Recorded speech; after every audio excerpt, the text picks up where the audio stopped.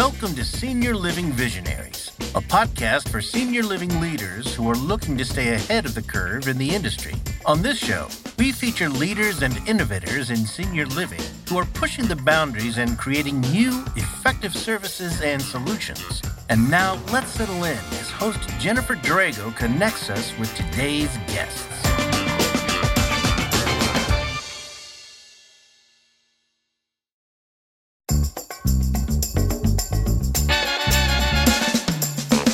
Welcome to Senior Living Visionaries, a podcast for senior living leaders who are looking to stay ahead of the curve in the industry.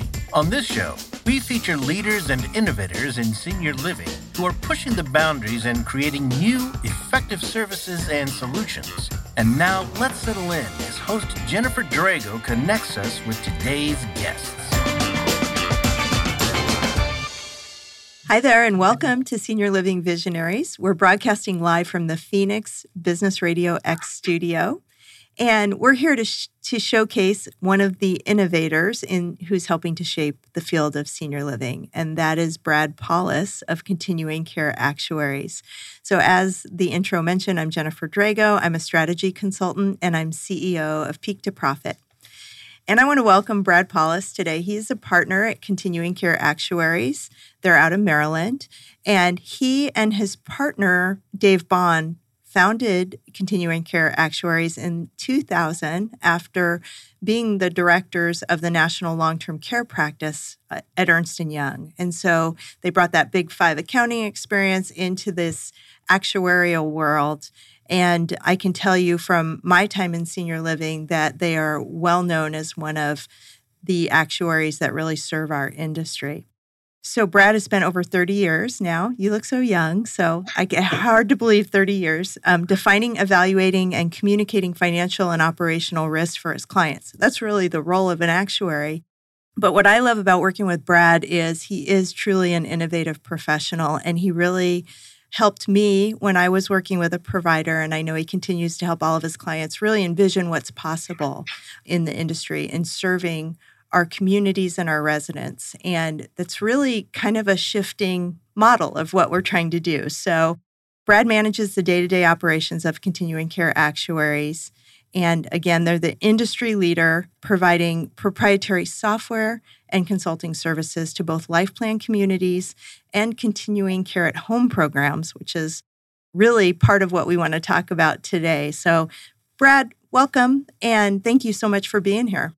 Thank you for having me. I'm looking forward to the conversation. Perfect. Did you want to add anything about your company, Continuing Care Actuaries? No, you covered it well. We have over 500 clients across the country. We work nationwide and have done some work internationally as well. Wow, that's awesome. All right, so for those of you listening who haven't worked with an actuary or may not know what an actuary does, can you share just at a basic level how you help senior living providers determine their pricing and services and how you work in our industry? Sure. At its core, actuaries predict the future. It's part art and part science. We look at the past. Who are your residents? Who are the individuals you're serving? What do they look like? How have they flown through your different levels of care? And then we consider, how is the future going to be different from the past? Are there legislative changes, operational changes? Is there philosophy of care changing? Is there a change in market demand? Between that past and how we think things are going to evolve, we forecast the future. Who is the organization going to serve, and what are the needs of those served? And what does that look like operationally and financially? Awesome. That's a great description. You have a crystal ball somewhere in that office, I guess, is what I you're actually saying. do have a crystal ball in the office. A little miniature one. That's awesome. So this is the perfect time to talk about predicting the future because we're, post-pandemic. We've seen lots of changes in the last couple of years, inflationary pressures that we haven't seen for many years. We have staff shortages that we luckily haven't experienced in a while. Many states are really attacking minimum wage, like we did here in Arizona, significant increases. So I know that's put tremendous cost pressure on providers. And tell us about what other trends you've seen and then really what the impact has been in terms of senior living providers, their offerings and their pricing. Sure. It's been a tough year from an inflation standpoint. And when you think about this is what we define as adverse experience, and it's coming on the right after a really horrible period with COVID. Long term, when we talk about inflation, we want revenue inflation to match expense inflation. But the reality is that can't always occur on a year-to-year basis. And we recognize that. And what you really need to do is focus on the long term. When you have a low inflation year, if you can have a 2.5%, 3% inflation year, you try to capture an extra. That's the year to increase fees 3.5% and try to build up a little bit of a margin for those bad years. Social Security went up over 7%. This isn't the year to do a 3% fee increase. It just doesn't make sense. Even if you can hold down your individual inflation, take advantage of the fact that Social Security went up over 7% to justify those fee increases, because you need to manage this over the long term and not just on an annual basis, because it won't occur on an annual basis year to year. Mm-hmm. Yeah, that's a really good point. And for anybody that's worked in this industry where there are, well, whether you're a rental or you're an entrance fee model, you're going to have monthly fee increases. And that's tends to be what our consumers seem to be most price sensitive about after they've moved in, right? So even communicating 7 or 8% on a year that Social Security is going up that much, it's still a difficult conversation to have. It's always difficult, but it's easier to do 7% or 6% when Social Security is at 7.8% versus when Social Security is at 3%. I had a community that really managed a really tight margin. They intentionally managed to a 0% margin because they were very strong for year over year. And then this was 10, 15 years ago when we had a nursing shortage. They went from no temporary nurses to 50% temporary nurses, and they had no margin. So they actually did, and that's when they came to me at that point. They did a 7% fee increase, a 10% mid-year fee increase, and then another 7% at the end of the year. Wow. But that was just to keep the lights on. So that's why you don't want to operate with no margin. It's why you want to look at these fee increases over a period of time, and you can't ignore, given number of years, you do need to match that revenue inflation with expense inflation. Yeah, really good point. And stay ahead of it, not get caught behind it. That was a great example. One of the things that I know you and I talked about in my prior life when I worked for a provider is we moved from doing a 3-year actuarial analysis once every 3 years, which is required by our state, and we went to annual because we found that, and this was pre-pandemic, but we found that costs were increasing already just year over year. And again, it may have had part to do with our minimum wage increase. But are you seeing more and more of your clients move to an annual analysis of their future financial status? We do. A little over half of our clients do an analysis annually. It allows us to identify emerging trends, and we really then work as partners with the community or the at-home program as they're looking at how to address changing resident needs, or they want to modify a contract. We have all the data. It's very easy for us to really be a partner with them as they're trying to meet their resident needs. At a minimum, we really do recommend that you look at this every 3 years so we can revise and update assumptions. But even if you go down that path, you don't want your studies to be sitting on a shelf. You need to be annually reviewing, did your actual experience match up with what was assumed? And if there's any significant variances there, you may need to move up that study because your results are really dependent on those assumptions. Yeah, for sure. You mentioned that some of your clients are looking at changing services or modifying services, and I imagine that's part in relation to cost, but then part in thinking about the boomers that are now becoming our clients and the fact that they have different needs, different expectations. What kinds of things are you seeing being included in continuing care retirement communities, overall benefits and amenities that maybe wasn't in the past? So we've seen post-pandemic a significant drop in skilled nursing occupancy. Mm-hmm. But if you really look at the statistics, the government payers haven't really dropped. They've dropped slightly, but so Medicaid, Medicare, they've remained steady. The big drop has been in private pay. And that's what the life plan community residents are. They fall under that pot, those private pay. So what we find, residents have never wanted to go to skilled nursing, but they're really resisting it now, and they're putting their dollars behind it, and they're staying in the home. So I relate to this is so we have the residents' desire to have more home care. So then that sort of raises some questions within your community. How do the residents or your community fund this care? So I have some communities that are looking at if they have a life care contract, can I get some home care into that contract? Can I redesign the contract for that care? How do you manage the care? Who's coming onto your community to serve your residents? And are you going to manage it? And should you place some limits on the care? A lot of residents say they want to age in place. Not a lot of residents want to move in next to someone who's aging in place. I had a friend who recently moved into a retirement community, and the first thing they told me was the age of everybody else on their hall. So it's just something you need to consider. And I like to say, whenever you make a change in your community, it's going to have an operational impact, a marketing impact, and a financial impact. And you really need to consider all three. But it's changing how you deliver home care and finance home care really is important in this moment, because that's the healthcare is no longer in a facility setting. It's no longer necessarily what the residents are looking for.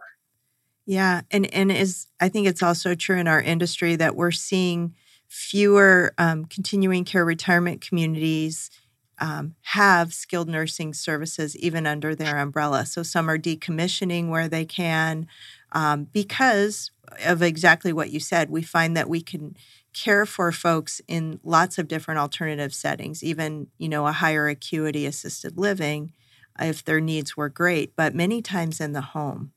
Right. Lots of communities are developing just with assisted living or memory care. A lot of times memory care is the best location for an individual, but all the other care a lot of times can be done in the home. Mm-hmm. It can be done safely, and it's what the residents desire. So a lot of care can be brought and delivered into the home effectively. Yeah.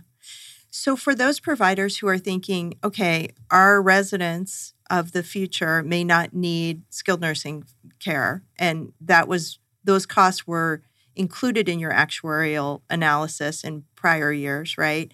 Is it a shift into then potentially, again, with all those considerations you just mentioned, but a shift of some of those dollars to be able to provide in-home care? And we're truly talking about non-medical care, so assistance with activities of daily living, right, for the most part? Yes, it's definitely non-medical. It's long-term care. And so I have one community that's in the process of redesigning their contract. They have a life care contract, but they're going to say, instead of your care is covered in the facility, we're going to give you $250,000 of care. And you can use that either in your home or in the facility. And if you burn through the $250,000, then you're going to be fee for service. But you can use that benefit either in home or in the community assisted living skilled nursing. I believe that as we look forward 10, 15 years, you're going to have a lot more contracts like that, in that we need to figure out how to finance some of that home care, because that's what residents desire. And so that's what, from a marketing standpoint, you're going to have to deliver. Yeah, I think it's really smart. I'm happy to hear that providers are actually starting to look at their contracts now and plan for that, because I do think that flexibility, and I love the way you described it, right? They can use it in their home, perhaps with some limitations, right, depending on the community for what you described, and then or in the facility. So that's awesome. Let's shift to a topic that you and I are both big advocates for, and that's continuing care at home programs. So let's start with kind of a basic understanding of what continuing care at home programs are. So would you like to take that on? Sure. It was initially called CCRC Without Walls. And the desire was to take the benefits of a CCRC, and you have a whole bunch of people who just don't desire to move into a CCRC. Take the benefits of the CCRC and bring it into people's homes. And the programs have really been successful at that. And in addition to that, then managing down the care. I mean, if you look at the resident statistics, which as an actuary I do a lot, these programs have really done an incredible job at bringing the care into the home, and individuals actually moving on to assisted or skilled nursing is very low. And it's not that care isn't being delivered, it's just being delivered in a different location. And so if we look at just care statistics, the care is about the same between life plan community and an at-home program. Just the location of that care is what's different. Right. And can you compare and contrast for us? So I know the statistic that I always used when I was at the provider level was that when a member is a member of a continuing care at home program, there's only a 4% chance based on, 30 years of history that that member will have to go to assisted living, memory care, or even skilled, because these programs are so good at, one, I think they really focus on wellness and helping people navigate the healthcare system. But then, yes, they bring all the services and the nursing care to them in their home. How does that 4% number contrast to what would be found in the general population and in CCRCs? Yeah, and this is slightly different in terms of how we look at it. And so when we look at a mature program, and let's start to talk about a CCRC, when we go out 15, 20 years and look at that CCRC, we take a snapshot and say, how many residents that originated in independent living are sitting in a healthcare setting right now? Mm-hmm. And pre-pandemic, that was 18 to 22%. We've seen that number post-pandemic actually in CCRCs come down, where we're now looking at 15 to 18 or 19%. So, and that really highlights that resistance for those residents to going to the facility setting, is that they do, that we're seeing that happen in the data. It's now 15 to 19%. For at-home programs, it's closer to 3-4%, as you mentioned. So as I look at a mature program, 3% of the residents are sitting in, and typically it's assisted living, memory care. It's not that other of those members aren't getting care, they're just getting the care. So we still have those other 12 to 15% of the individuals getting care, but they're getting care in the home. Right. That's perfect. So let's, between you and I, try to explain how this works and how continuing care at home programs are able to keep people at home and truly allow them to remain independent, safe, and age in place. And one of the key tenets of a program like this, or key features, is the wellness coordinator. And something that I learned from you early on is, first, you have to medically qualify these people appropriately, right, to become members of this program, so that, if you think about somebody in the home, if they were not appropriately qualified, they could really eat up your costs and kind of turn your actuarial analysis on its head. So first is medical underwriting, but then the second key to success is having a really great wellness coordinator, or what else would they call them? Medical coordinator, care coordinator. Most places call it care coordinator. Care coordinator. I like wellness coordinator so much better, because that's really what you're doing. You're trying to keep the individuals well, and you're trying to keep them in the care setting that is the highest quality of life. And that's really what we're talking about, is a high quality of life. As an individual's health is declining, we're trying to maintain that highest quality of life as possible. I've done some care coordination for family, and I'm in the industry. As an individual, it's impossible. Mm-hmm.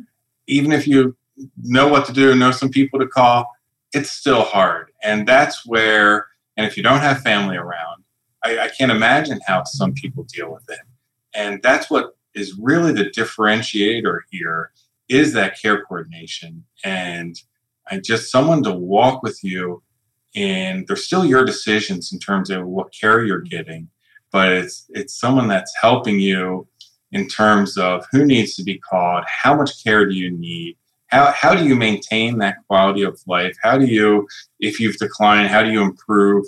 It's just that care coordination. I mean, that is the benefit that you're selling. More than the long-term care benefit, that care coordination is what these programs are selling. Yeah, and you described it really well. So in the case of the program that I helped to build, it was, we had a nurse, an RN. At different times we had social workers, and I think right now the ideal situation is having a nurse and a social worker on a team as your membership grows.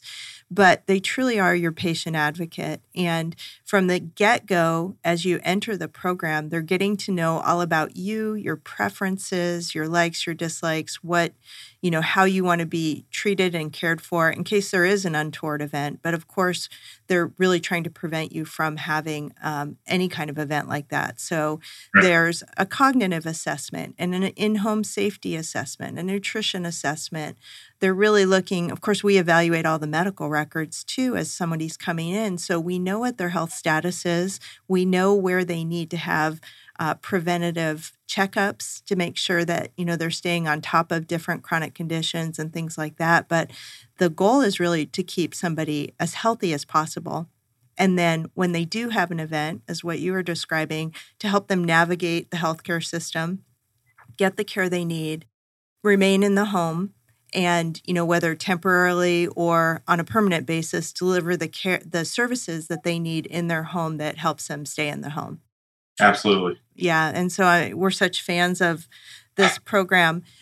So tell us more about, there's how many programs do we have here in the U.S.? How long have they been in business? And, about how many members do we have across the country? The oldest program is around 33 years.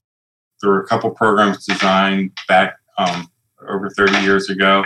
And then those programs grew, and then 5-10 years later, another group of programs developed from that. So there was a really slow growth initially. Right now, there's around 40 programs, and I'm aware of another, I think, 4 or 5 that are really going to come online in the next year. Mm-hmm. So there's a lot of programs that are in development right now. It has been a slow growth, and there's been a lot of reasons for that the programs haven't taken off.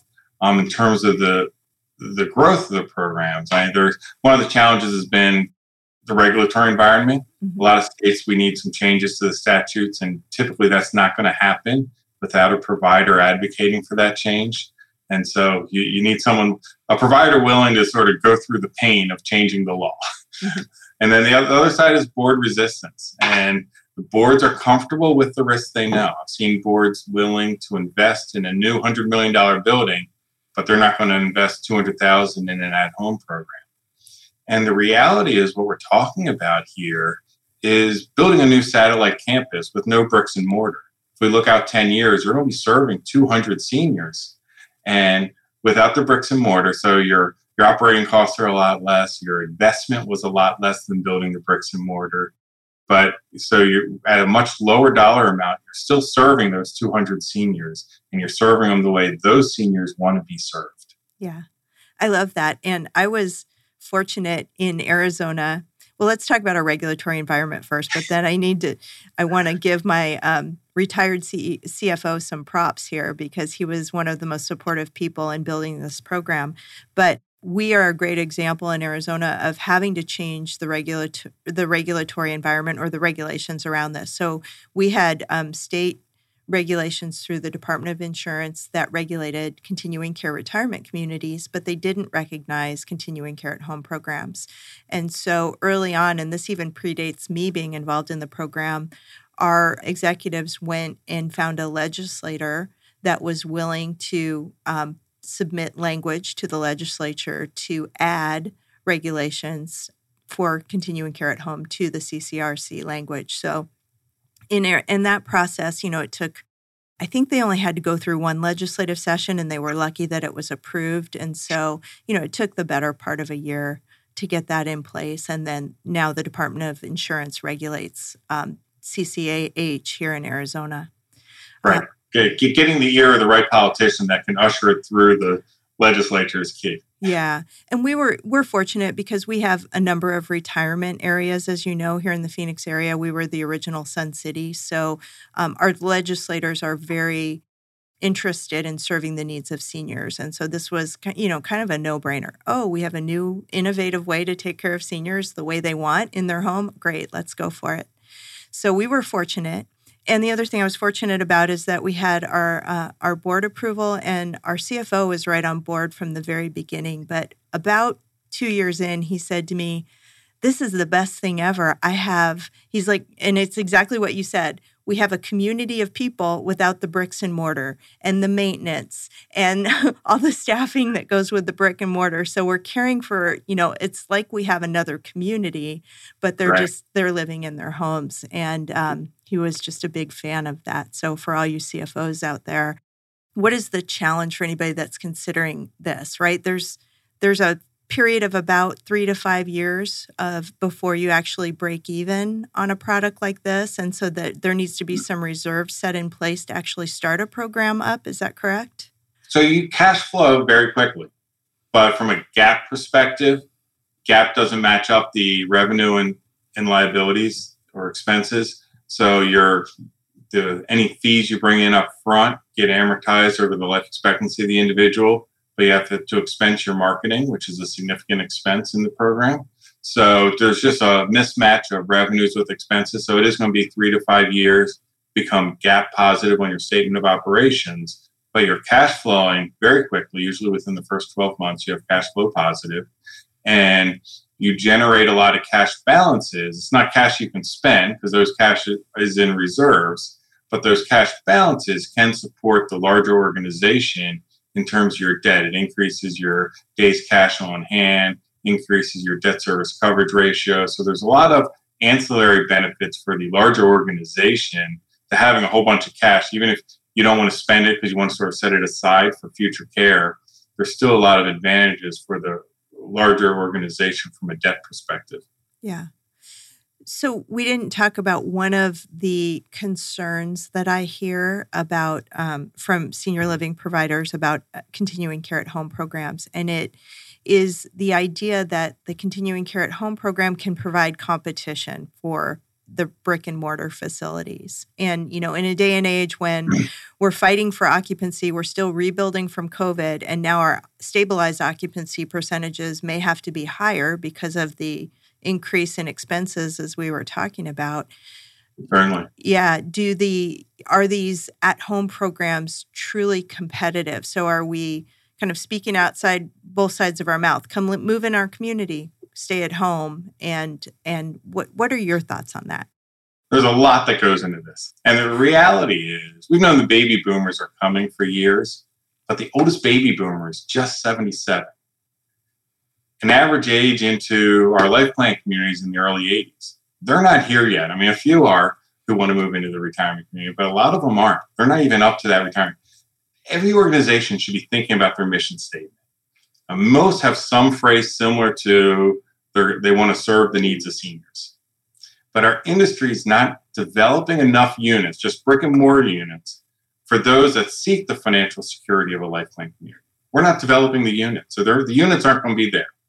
And even today, only 15% of those individuals who are asset and income qualified ever want to move into a retirement community, which means you have 85% of the people who don't want to move into a retirement community. So the people who don't want to move into a retirement community to start with, the people who want to move into a retirement community, but we're not building them units. And then you have those who really have an increased resistance to going to skilled nursing. And so what you're offering them right now isn't what they're seeking. Mm-hmm. As leaders in the senior living industry, we need to solve this solution. And I mean, it's our responsibility to develop these solutions. We're the leaders. And so, continuing care at home, I don't think it's the solution, but it's part of the solution. Mm-hmm. And we need to be talking about expanding, if you're landlocked, doing satellite campuses and using the healthcare of the first campus. But we need to come up with some solutions to address these baby boomers. So that's part of the answer, is that I just don't think the bricks and mortar industry is going to meet the needs of everybody. And the other side is the at-home program markets to individuals younger than CCRCs. Mm-hmm. Typical sign-up entry for CCRCs is in the early 80s. Typical sign-up for at-home programs is mid-70s. So you're getting a touch point at a much younger age.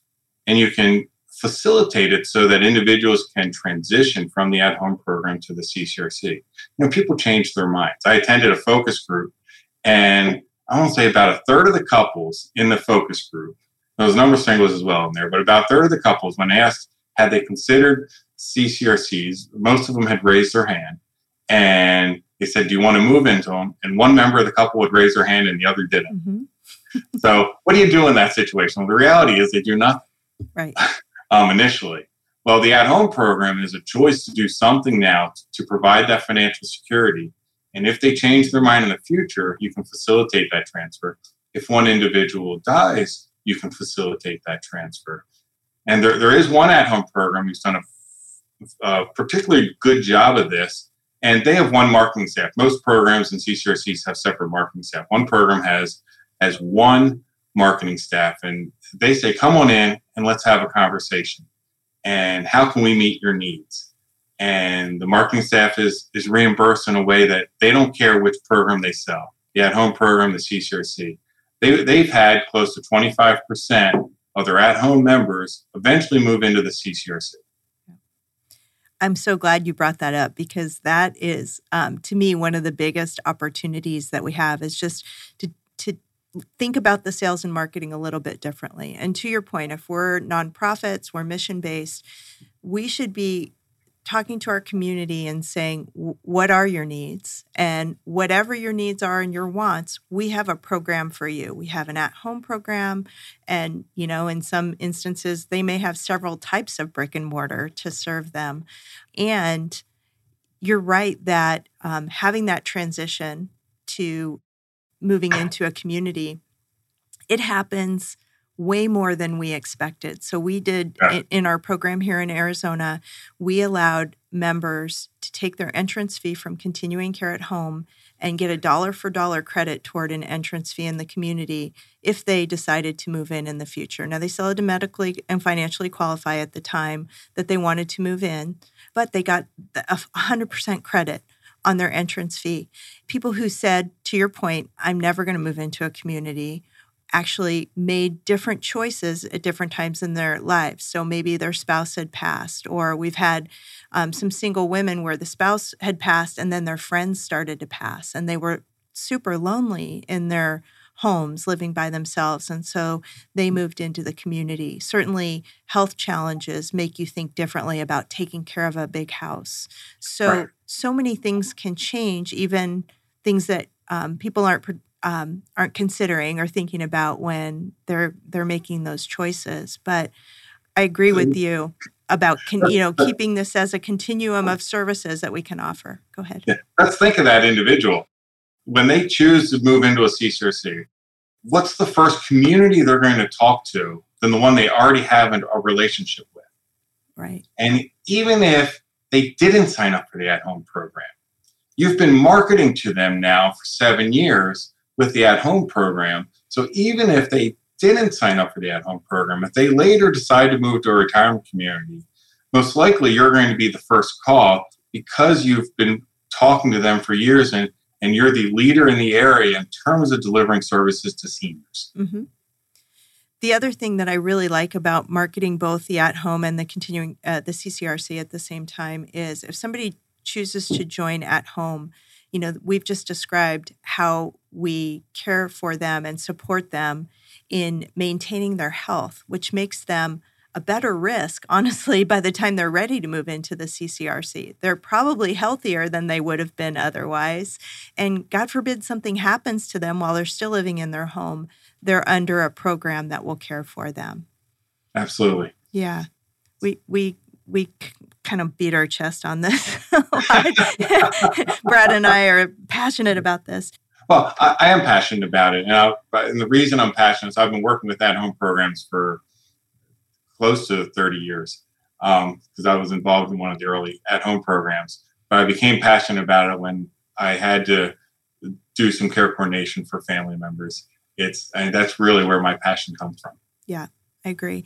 And you brought up another point that I really want to underscore, and we talk about it a lot in our industry, and it's the fact that, there's a portion of what you mentioned, we're not going to have enough units. Even if we wanted to, if 100% of the seniors at some point wanted to move to a community, which they don't, but even for the small percentage that do, we don't have enough units, and we can't build units fast enough to serve, this silver tsunami that's coming at us.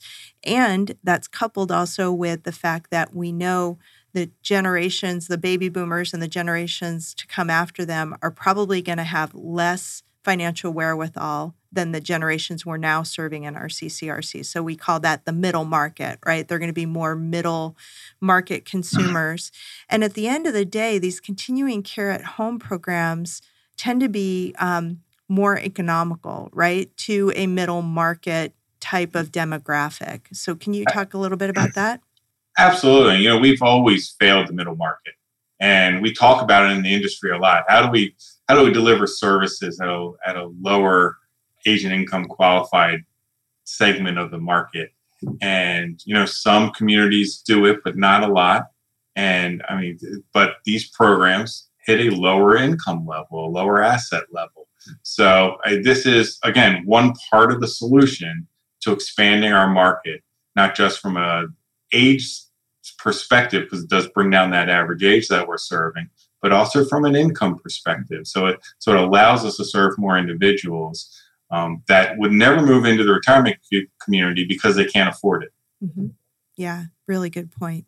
Okay, well, hopefully we've piqued some interest today among people who aren't doing at-home programs to at least look into it and do some research around it. But tell me, if a provider wanted to really research this opportunity, what would you recommend that they do? What would be the first couple of steps?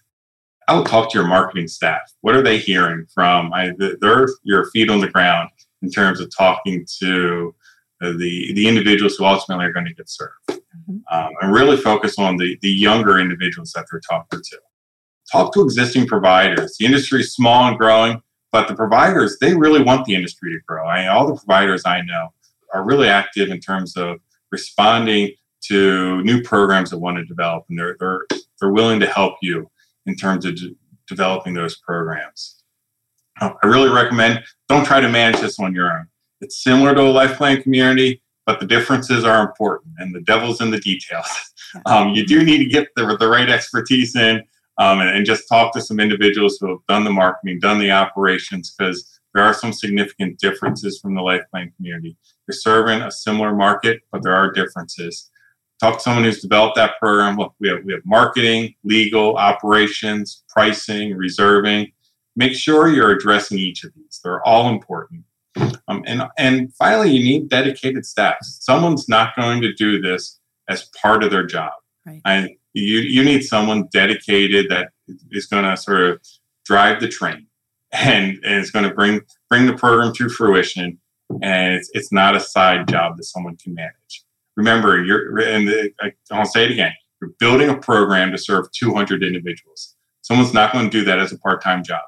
Yeah. I'm so glad you brought that up, because I would say early on as we were building our program, and to your point, these at-home providers are so great about joining forces and sharing information amongst one another. But some of the programs that we saw that were really challenged weren't given full-time staff, right? So, again, here we go back to the boards and being super conservative, even on operations as they were building these things and trying to minimize costs. And I remember one that the person was an executive director of the at-home program, but they still had a significant job in the community. And I thought, oh my gosh, this is 2 full-time jobs. How do you do that? So you really do need to build your own separate staff. It's not a lot of staff to start, but they need to be dedicated. And, something you kind of mentioned it, but the other step I would add in there is, contact your actuary, because the actuaries who work in senior living and with CCRCs like Brad, they know these programs and they can really help you understand financially what that would look like. Right. That's the pricing and reserving. I sort of threw it in with all the other things, but it's not just us. There's a lot of voices that need to be heard here, because I do a great job at the pricing and reserving. You don't want your actuary doing your marketing. You're good at it, though. I would trust you with my marketing. But no, the other thing that's involved in when you do this, I think if you want to do it well, right, it depends on the market you're in and how familiar they already are with CCRCs. Like in Philadelphia, right, where what is it? 1 out of 3 seniors move into a CCRC. Yeah. It's something crazy, right? They are going to understand continuing care at home programs, which are similar to CCRCs, better than someone in Arizona who we only have 14 CCRCs in the entire state. So in our case, we did more market research up front. We did focus groups and several sets of them to understand messaging and time, and pricing and everything around how our prospects would perceive this product. And so it's going to be different in every market, but market research is really important. Absolutely. And the penetration rate for at-home programs is greater in Philadelphia, just like with CCRCs, it's greater in Philadelphia. And Philadelphia really is a unique market. So there are some similarities between the education of the marketplace, both from an at-home perspective and a CCRC. But that's really from a marketing perspective, it's your first job is educating the marketplace. People have to understand what the product is and why they need the product before you can ever sell them on your community or your program. Yeah. You just raised another question in my mind. I don't know if you know the answer to this, but we know that we know about what our sales cycles are, on the brick and mortar side. Are sales cycles for at home longer, do you think, because of that education piece? It's generally, I want to say 4 to 6 months, but it can stretch out to years. I think that's true of CCRCs as well. Mm-hmm. I saw a marketing presentation a couple weeks ago that said their average sales cycle was 1,000 days. Wow. On the CCRC. I was surprised it was that long. So if we're talking 3 years, for that community, I don't know that at-home programs are that long. I think some CCRCs do get in terms of when they're starting to reach people. And that when it's 1,000 days, they're talking about the first contact where the individual sort of responded back to them. Mm-hmm. And so I was surprised at how long the CCRC was on the sales cycle. But yeah, most programs have told me it's 4 to 6 months in terms of before you can really expect someone to sign up. Yeah, for sure. For us, it was a lot of education. And, if they also have long-term care insurance, they're understanding how these two can work together. We didn't talk about that, but at-home programs actually can work with long-term care insurance. So what models have you seen in that regard? Absolutely. And most programs have multiple levels of sort of what that long-term care is. You get the same care coordination regardless of how much of a benefit you purchase. So that care coordination is the same. And I said that's the principle, what you're selling is that care coordination. Mm-hmm. But someone who has a long-term care policy can take that low benefit and wrap that benefit and the care coordination around that long-term care policy, which really doesn't offer care coordination. Most long-term care policies will say they offer care coordination, but really what they're offering is what do you qualify in care, not coming in and helping you find the care. Right. They're really defining what you qualify for. So, and different programs address that long-term care, but they really do work well together. Yeah, and just one quick thing from our experience in our program, we had a plan option that worked well with long-term care. So it, to Brad's point, had all the benefits to keep you well and healthy in the wellness coordination, but it didn't have the healthcare components because that was covered by the long-term care. We had a number of people, I want to say we were close to 50-50 early on, where the people with long-term care were coming in and choosing that program option, and others were choosing, one that had healthcare options. And that's evolved over time for a couple of reasons. But one of the main things that we've seen is even people who came in with long-term care and bought that initial plan option, those long-term care insurance plans in some cases were having humongous premium increases. And so, at some point, a member would come to us and say, this long-term care insurance is getting really pricey. Can I upgrade to the other plan option that you have that includes the healthcare? So they decided, and this is completely their decision, we don't get involved, but they decided to drop the long-term care insurance and keep the continuing care at home coverage and actually upgrade it. Yeah, and as long as you don't read past the medical underwriting, you're always willing to sell them a higher plan. Yeah. We mentioned underwriting early on. Maybe as we get ready to wrap up, can you tell us a little bit more about how you advise programs around medical underwriting? What are we truly looking for to have in the program, and what do we want to try to avoid in terms of health conditions in this type of program? any sign of dementia is an exclusion, because that's a degenerative condition, generally speaking. And if it's not dementia, from a medical standpoint, you want a reasonable expectation that they're not going to need long-term care for the next 3 to 4 years. You really can't predict beyond that. But if there's a lot of, if they have high blood pressure, but they manage it with medication, then that's okay. And so it's really, are they taking care of themselves? Are they managing their conditions? And is there a reasonable expectation that you're not going to need care for the next 3 to 4 years and no dementia?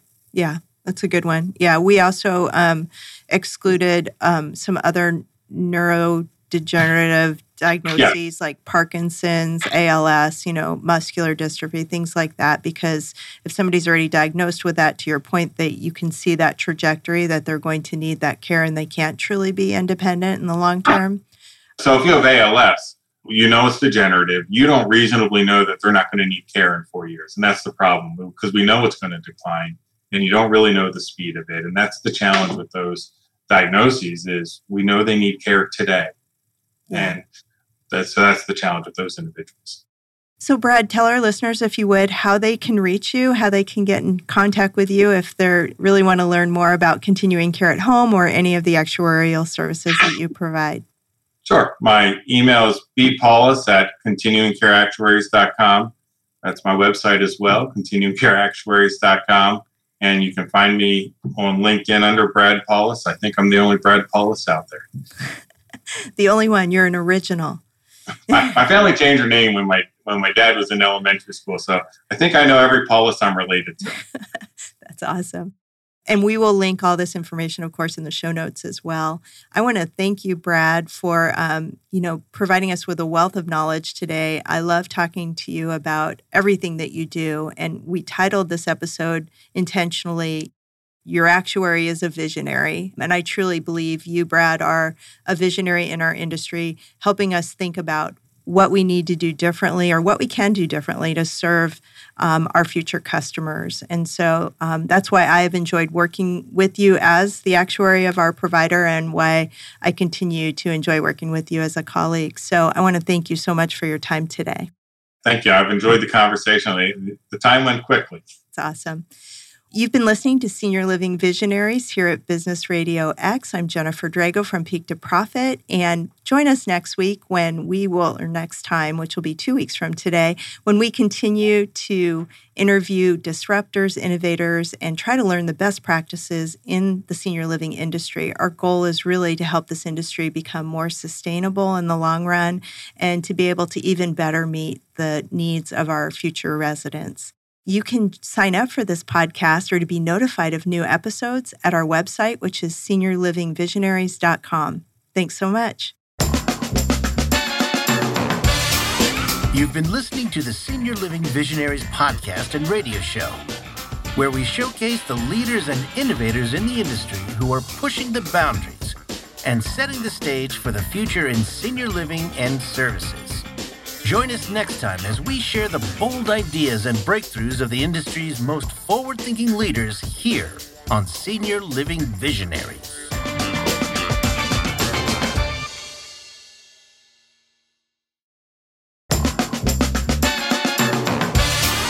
You've been listening to the Senior Living Visionaries podcast and radio show, where we showcase the leaders and innovators in the industry who are pushing the boundaries and setting the stage for the future in senior living and services. Join us next time as we share the bold ideas and breakthroughs of the industry's most forward-thinking leaders here on Senior Living Visionaries.